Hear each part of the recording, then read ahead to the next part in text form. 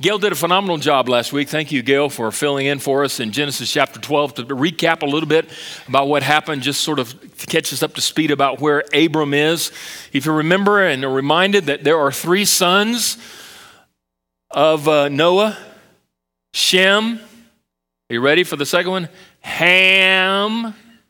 Got to say it real country. Ham and Japheth. So you've got Shem, Ham, and Japheth. Well, Shem had a son named Terah. And Terah had a son named Abram. And Abram is cherry-picked out of the descendants of Noah to be called specifically by God to separate himself from his family. And in that call to separate from his family, God then commissions him with this beautiful covenant of what he's going to do through this separation. He is going to make Abram the father of a huge nation. The descendants of Abram are going to be so numerous that we're going to read, as we read just a moment ago, more numerous than the dust particles on the earth. Now that's not to be taken literal, that's figurative. It's a metaphor indicating that what's going on here is that his descendants are going to be so numerous that they're not going to be able to be counted. And God is going to raise out of Abram, who is to become eventually Abraham, this incredible nation of Israel. Not only that, but God in this covenant relationship gives him a promise that he is going to provide for every one of his needs in order for God to fulfill then that promise. As soon as God enters into this covenant relationship with Abram, there's a famine in the land, and you recall from last week, he scurries down to Egypt because he's heard that down in Egypt there are provisions that his family can benefit from. Rather than trusting God, he turns his back on his faith and his trust and reliance upon the power and the provision and the promise of God and heads down to Egypt. He takes matters into his own hands to protect his family. While there, as soon as he arrives, because his wife is so gorgeous that he lies in saying that this wife of his is actually his sister. And word gets back to Pharaoh about this gorgeous sister that Abram has, and eventually she is summoned into the house of Pharaoh. But that doesn't last very long because Pharaoh is given a dream by the Lord and pursued by the Lord, and he finally realizes and recognizes, wait a minute, I've been lied to. This is Abram's wife, not his daughter, and a sister, and so he returns her back to Abram, and Abram, with his family, is then ousted out of Egypt. They are kicked out of Egypt and told they cannot reside there anymore. That's where we are in Genesis chapter 13.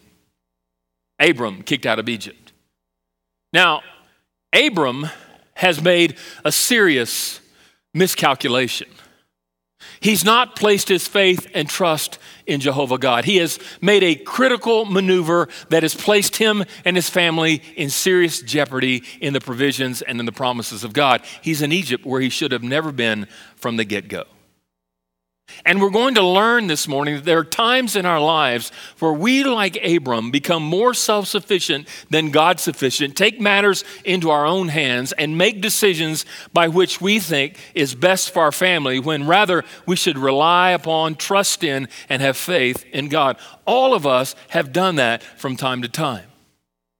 You would have thought that after the call and the covenant relationship that Abram received from God, that everything would have been hunky-dory after that. It would have been, the promised land. Everything should have been great. But it didn't go quite that way because there was a famine in the land. There was temptation for Abram then to not put his faith and trust in God. There was a trial that took place upon his own family. And based upon the temptation, the trial, and the tribulation that hit his family because of a famine in the land, something he could not control, rather than place his faith and trust in God, he placed his faith and trust in himself, in his own provisions, rather than God's provisions. And he made a tactical mistake. He moved his family outside and away from the will of God.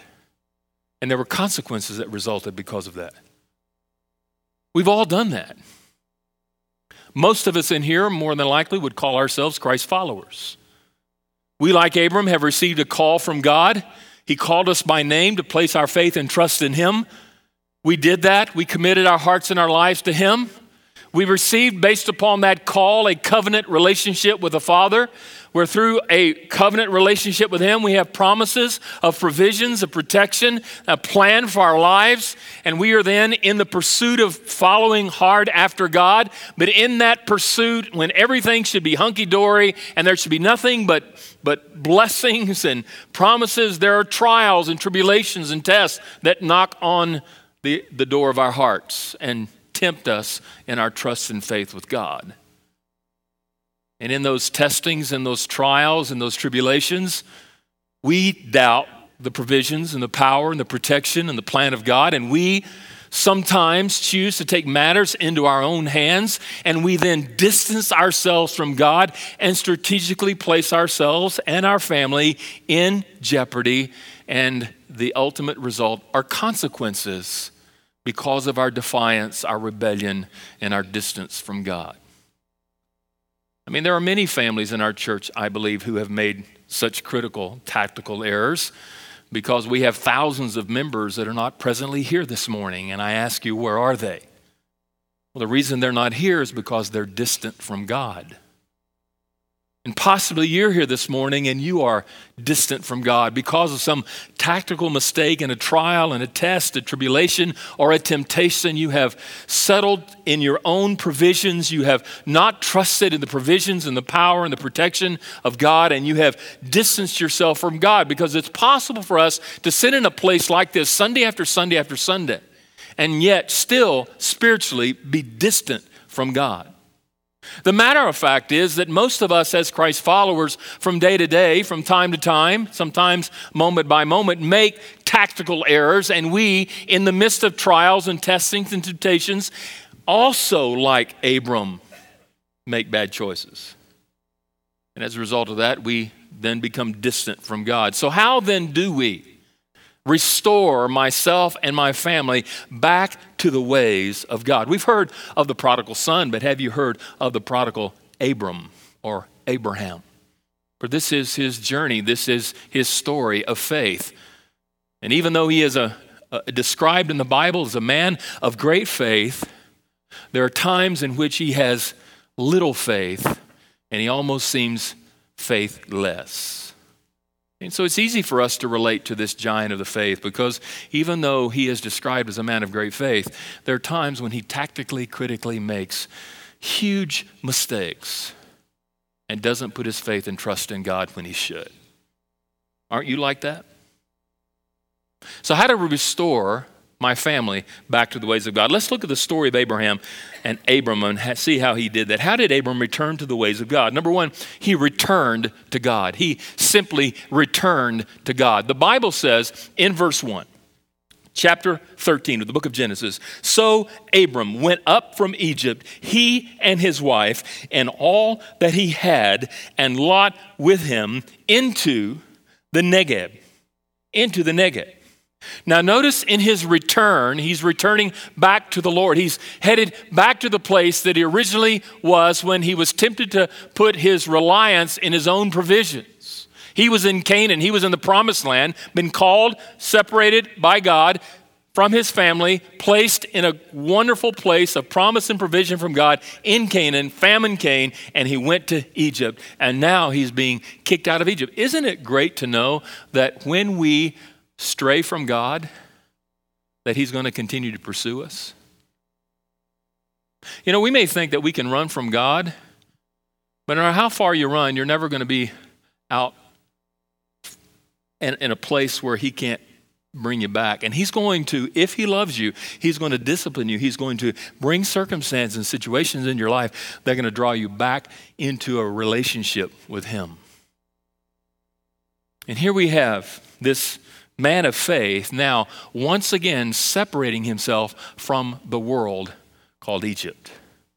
Egypt is a world. It's a world that doesn't acknowledge God. It doesn't rely upon God. It doesn't put his faith in God. And Abram is down there relying upon a godless society to provide for him what he believes God could not provide in the midst of a famine. And so God now is teaching him, don't rely upon the world. Don't rely upon your Egypt, but rely upon me. And he slams the door in his face so that no longer he can find security and comfort in the provisions of Egypt or provisions of the world. And now he is forced, literally by the hand of God, to rely once again on God and God alone.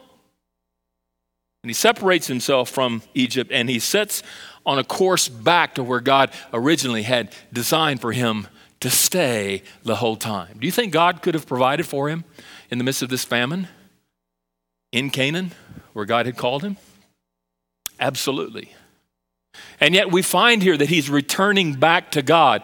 You know, if we're ever going to be restored back into a right relationship with God, we must return to God and repent of our sin, turn our back on the world, and move toward God. You cannot continue living where you are in the world, separated from God, relying upon your own provisions, failing to trust him, and go with God. You can't do that. You've got to turn your back on the world and go with God. What is your Egypt today that is preventing you from putting your faith, your trust, your confidence in God? What is it that you're holding on that is causing you to put confidence in your own self-reliance rather than God-reliance? We all have, I think, small things into our lives that constantly draw us away from God, and we must turn our back on those things and start moving toward God and return to God. For if we never turn to God, we can never be restored back into a right relationship with God. And that's what he's doing here. He's being forced by God to turn his back on the world that he put his trust in and to once again return to God and put his trust in God. It starts with our returning back to God, with turning our backs on the world, our own self-reliance, and moving toward God. You know, unless a person begins there, they'll never be restored back into the ways of God. But once he returned to God, notice that he also realized the grace of God. There was a realization here, if you see in verse 2, that he realized God's grace. And this is an interesting thing here. I want us to note this very quickly here. It says, now Abram was very rich in livestock, in silver, and in gold. Why is this little verse tucked away in verse 13, chapter 13, verse 2? Why is it here? Because I believe that when Abram began to accumulate and get ready for his, to gather all of his stuff up, when he began to pack and to move back to where he should have never left, he was aware of the grace of God because he is now going back home with more than he brought to Egypt. Have you ever done that? You ever gone on vacation and started packing your stuff up and then said, where did I put all this stuff? And maybe you bought some souvenirs or some things and you're going to find out, what I'm taking more back home than I brought. And you're having a hard time finding places to put all the stuff that you've accumulated on vacation, like sand. He's taking back more than what he brought. He's sort of doing an inventory, I think. And in this inventory, I think he's recognizing and realizing the grace of God because God has been gracious to him in spite of his rebellion, in spite of his sin, in spite of him turning his back on God. God has been gracious to him because he has more livestock, he has more goats, he has more lambs, he has more sheep, he has more cows, he has more flocks than he had. Not only that, but he's got silver and gold. He's got more going back than what he started with. How could that be possible? Why would God bless him in spite of his disobedience? God does that sometimes. There's some people that think like Abram, I can rebel and I can resist and I can live over here in my self-reliance and my sin and depend on myself. And look, I'm being blessed financially, so therefore God must be okay with my rebellion. That's nothing further from the truth. Even in spite of rebellion, it's called common grace, sometimes God still blesses you and may bless you financially, even though you've turned your back on God and you rebelled against him. It is possible to rob God of the tithe and God still financially bless you. It is possible for you to live in sin and not at the moment being suffering from the consequences of that sin. But we're going to learn later that this blessing, these herds and these flocks are eventually become a burden for Abram. When he has to deal with Lot, when he goes back to Canaan, there's not enough grass to feed the herds and the flocks that they've accumulated in Egypt now. And it's going to become a burden, and it's going to bring a division in his family. And for a moment, it seems as if this is a blessing, but eventually it's going to be a burden. It's going to be difficult for him to deal with this. And so we must always recognize and realize that even though you may have turned your back on God, or you may know someone that has turned their back on God, and they seemingly for the moment, are prospering financially or in other areas, that's what you call grace. Unmerited favor from God. But eventually that blessing may become a burden. And so we must be very careful to not take too lightly this blessing, this gracious gift that God has given. In spite of our rebellion, God may still bless you, but there's still time to repent and to return, because I'm convinced had this not happened to Abram, maybe those blessings would have been removed and he would have found himself in dire straits. But he recognized God's grace. Do you recognize God's grace? His unmerited favor upon your life? That if he ever dealt with you as you deserve to be dealt with, you wouldn't be breathing your breath that you're breathing right now. He is a merciful and a gracious God. And so we must always recognize that in spite of our sin, in spite of our rebellion, that God is a gracious God, and were it not for his grace, yet should we go on sinning so that grace may abound? By no means. Do you have to wait for the hammer to hit, or for the axe to fall, or for the blessing to be removed till you fall on your knees and finally return back to God? Abram recognized God's grace. He returned to God. Thirdly, he recommitted his life to God. Notice in the text in verse 3, Abram never completely forgot God. And God never completely forgot about Abram.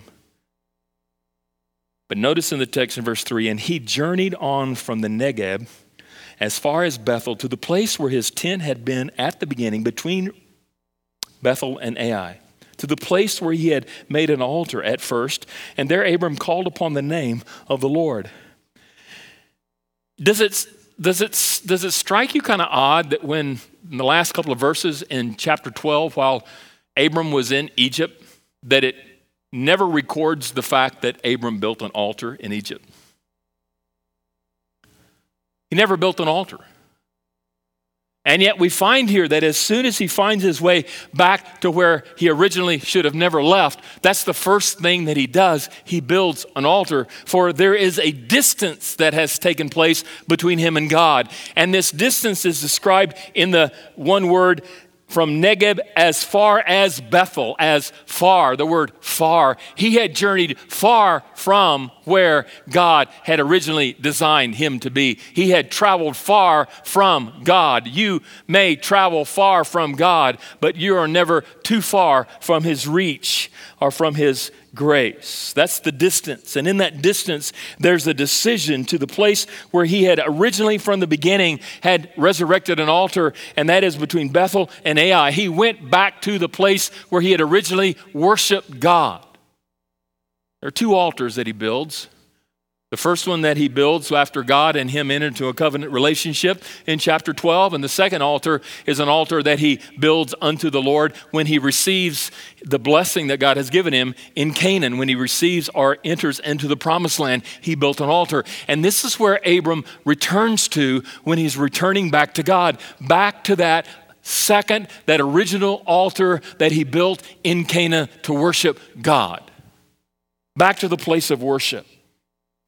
And in this decision to notice in verse 4, the place where he had made an altar at first. It's the first offering. It's where he made an offering at first before the fall. And notice it says in the end of verse 4, that last sentence, and there Abraham called upon the name of the Lord. He called upon the name of the Lord. He called. There is a profession with his voice, with his lips. He is proclaiming true, authentic, pure worship. Not sure what kind of offering that he offered. We're not told. But do you think it was a sin sacrifice? I would imagine that was a part of the worship. To have offered a sin sacrifice because of his sin against God and seeking the redemption of God. And upon receiving the redemption and the restoration of that relationship with God because of his distance that resulted because of his sin, now he's been reconciled with the Father, and now he is recommitting now to professing and to calling upon the name of the Lord. And this proclamation is not only something that happens between him and God, but it's something that his family also participates in, but it's also something I think that the community also around him sees, that Abram, who left, is now returning, and he's proclaiming his worship, his commitment, his desire to follow and to proclaim the name of the Lord. And he recommits himself to God. So you see, he's returned to God. He's realized that were it not for God's grace, he would not be who he is, where he is, with what he has. And so he recommits himself to God. He recommits his all to Jehovah. And fourthly, he then removes the hindrance. Once he's gotten right with God, there's a hindrance. There's something there that's sort of a thorn in his side, and his name is Lot. You know, we're going to look at Lot next week, and Lot is an interesting character. Lot is not really a bad Lot. He's not really a bad guy.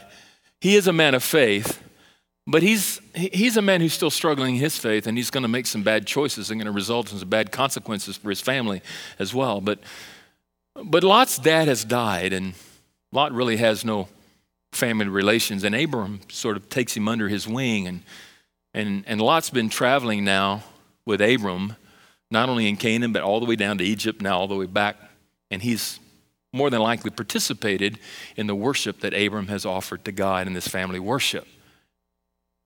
But in the course of settling now in Canaan, they have more flocks and they have more herds than they had before, and there's not enough to support both in the same area.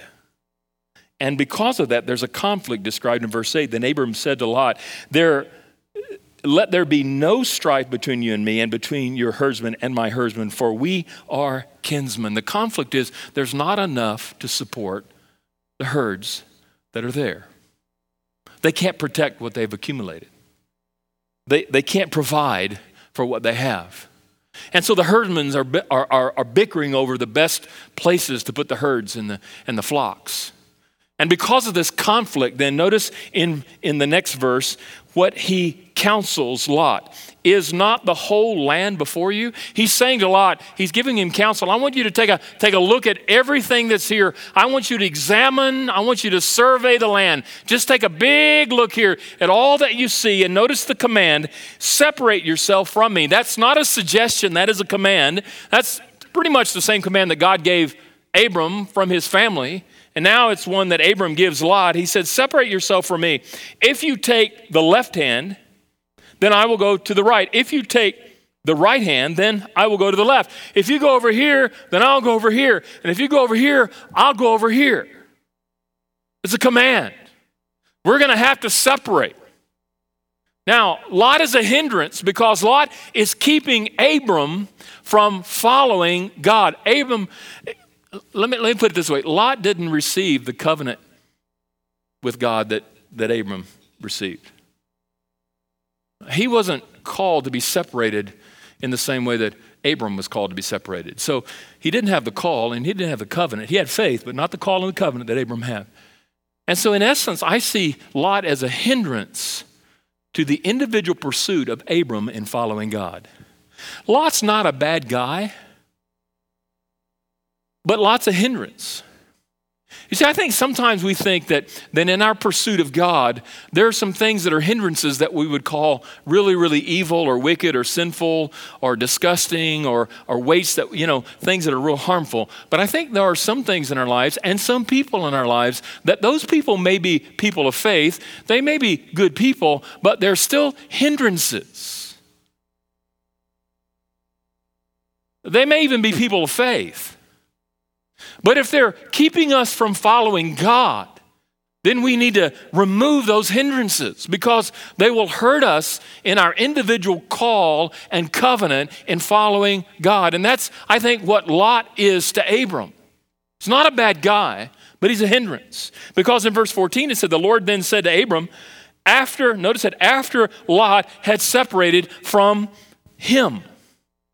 So there was a separation. So I ask you, in your pursuit of God, what is the hindrance that is in your life today that is holding you back from following the ways of God? It may be a person. And this person, like Lot, may be even a person of faith.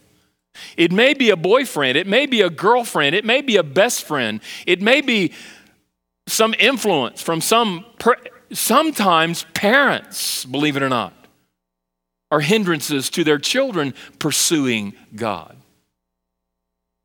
And we need to be really careful then in our pursuit of following the ways of God that we remove all of the hindrances that are there so that we might, in that pursuit, then restore our families back into the ways of God. For once he then removed the hindrance, he reached for guidance. He reached for guidance. That's number 5. Verse 14 says, the Lord then said to Abram, lift up your eyes and look from the place where you are, northward and southward and eastward and westward. Notice he says, lift up your head. Why do you think he encouraged Abram to lift up his head? Have you ever been discouraged? You ever felt defeated? Have you ever felt distraught? He says, hey, Lot, I want you to examine out there, and I want you to pick. You go that way, I'll go this way. You go that way, I'll go this way. And Lot picks the best piece of property in the land. It's the most fertile, it's the best looking, it's the prettiest, it's got the most grass, it's got the most promise. And after having selected that, I can imagine Abram going,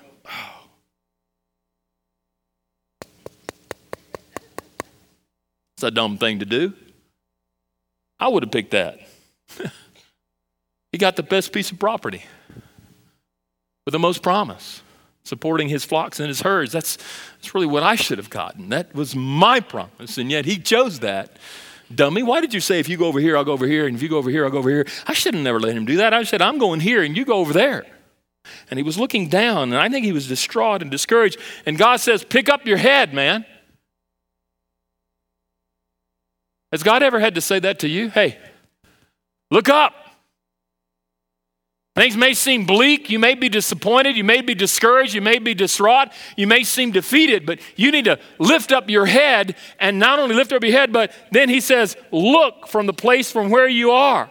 Look beyond your present position. Lift up your head and look at all that I'm about to provide for you. See the promises out there. See the plan that I have for you. It's all here. Lift up your head, man, and look to me at all the promises that I have and the purpose that I have and all that. Don't be distraught. Don't be discouraged. Don't be dismayed, but look from your present position and see the promise. And then notice verse 13. He says, I want you to lean on me. Where does he say that? Verse 18, for all the land that you see, what does God say? I will give to you. All the land that you see, who's going to give it to him? God is. I will give it to you. And to your offspring for how long? Forever. Not only will I give it to you, verse 15, I will make your offspring as the dust of the earth, so that if one can count the dust on the earth, your offspring also can be counted. Not only will I give it to you, but I will make your offspring as numerous as the dust particles on the earth. I will give you and I will make it happen. Abram had no children at this point. And he's 75 plus years old. 75. That's a lot older than 60. 75 plus years old, no children. And God says to him, I'm about to make your descendants more numerous than the dust particles on the face of the earth. And Abram dared to believe him. And he never saw the promise, by the way, being fulfilled, but he always trusted God would make it happen. But notice verse 17, don't overlook that. Notice that he's supposed to live by faith. He says, arise. Arise. This is not just a physical thing. This is a spiritual thing. Arise from the position that you are presently in and walk through the length and the breadth of the land, for I will give it to you. Step by step, he is supposed to move toward the promise of God. You know, you can't just rely upon God's promise, God's provision, God's purpose, and just sit back and do absolutely nothing. You can't. How many of you would love to see this auditorium filled, every seat to capacity in this auditorium? How many of you would like to see that happen? Come on, how many of you? Raise your hand up. How's that going to happen? We're going to trust God. We're just going to put our faith in God, and God's going to do it. How's God going to do it? How? Through us. You can have all the faith in the world, all the trust in the world, but if you don't get up from where you are and join God and what God wants to do through you, it ain't going to happen. God has a plan. God has a promise. God has a purpose that he wants to fulfill through you. And it's step by step, moment by moment, decision by decision for us to get up and to join God.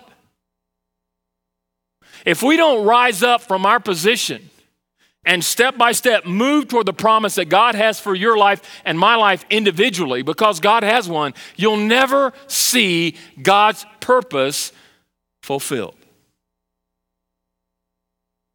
There's a responsibility that we have. Faith is an action. Faith is a verb. It's not just something we feel or think, but it's something we do.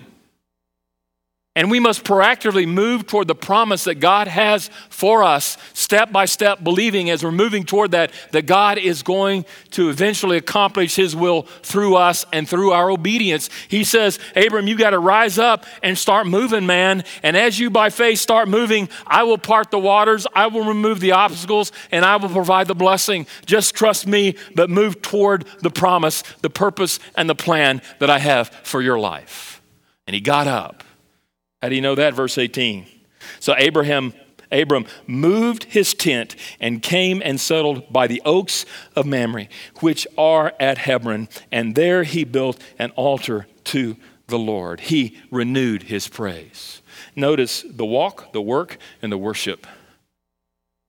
He walked toward the promise and the provision of God.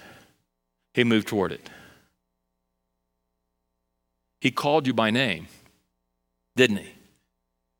He showed you your sin, but unless you turn from your sin and move toward him by faith, you were not saved.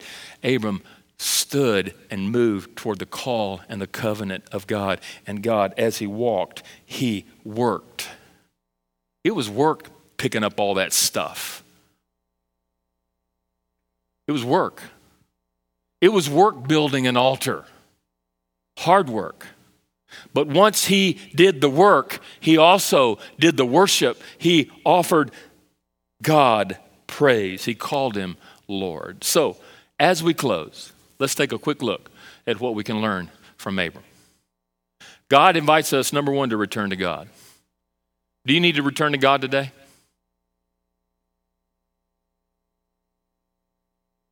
Physically, you may be here, but are you where you need to be spiritually? Really? Are you where you need to be spiritually? Or do you need to rise up from where you are and to turn your back on your Egypt, or turn your back on your world, or turn your back on your own self-confidence and your own self-provision, and turn to God and God alone, who can provide for you what you desperately need.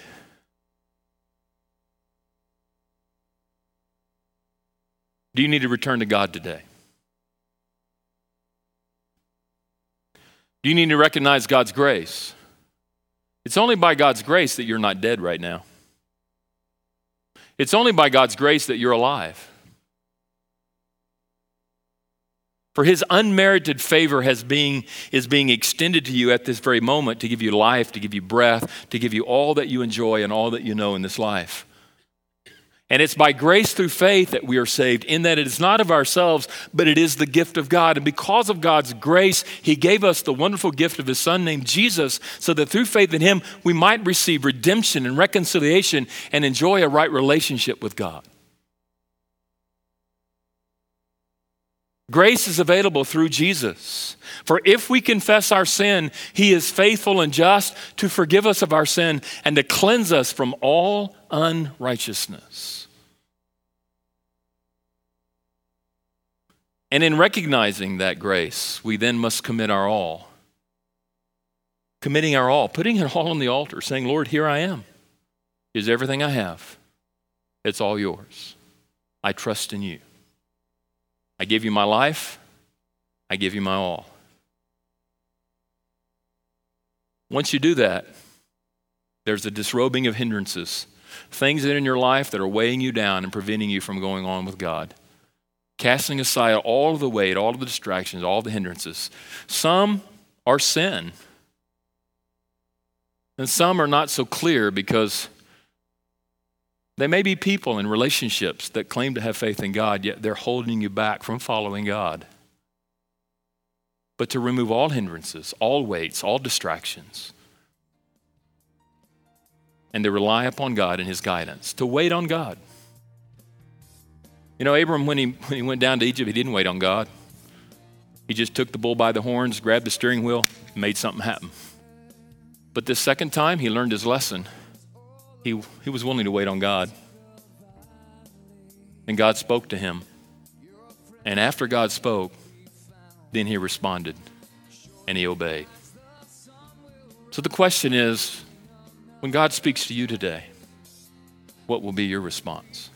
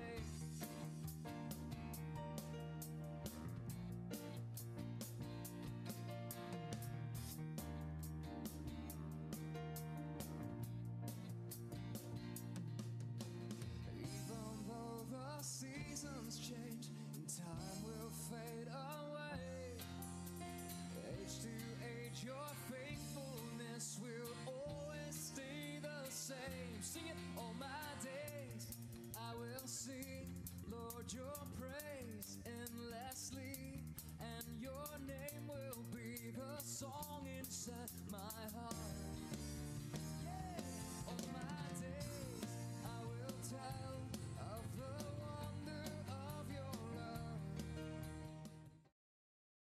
love. This morning again we get the awesome opportunity to celebrate God's work in a young person's life as Kiara comes this morning to give her testimony that she's accepted Jesus as her Savior and her boss. Is that right, Kiara? Yes. And I know that she has some family, some life group friends, some teachers that are here today to help her celebrate. So if you're part of Kiara's family or life group or one of her friends that come to celebrate with her this morning, would you stand?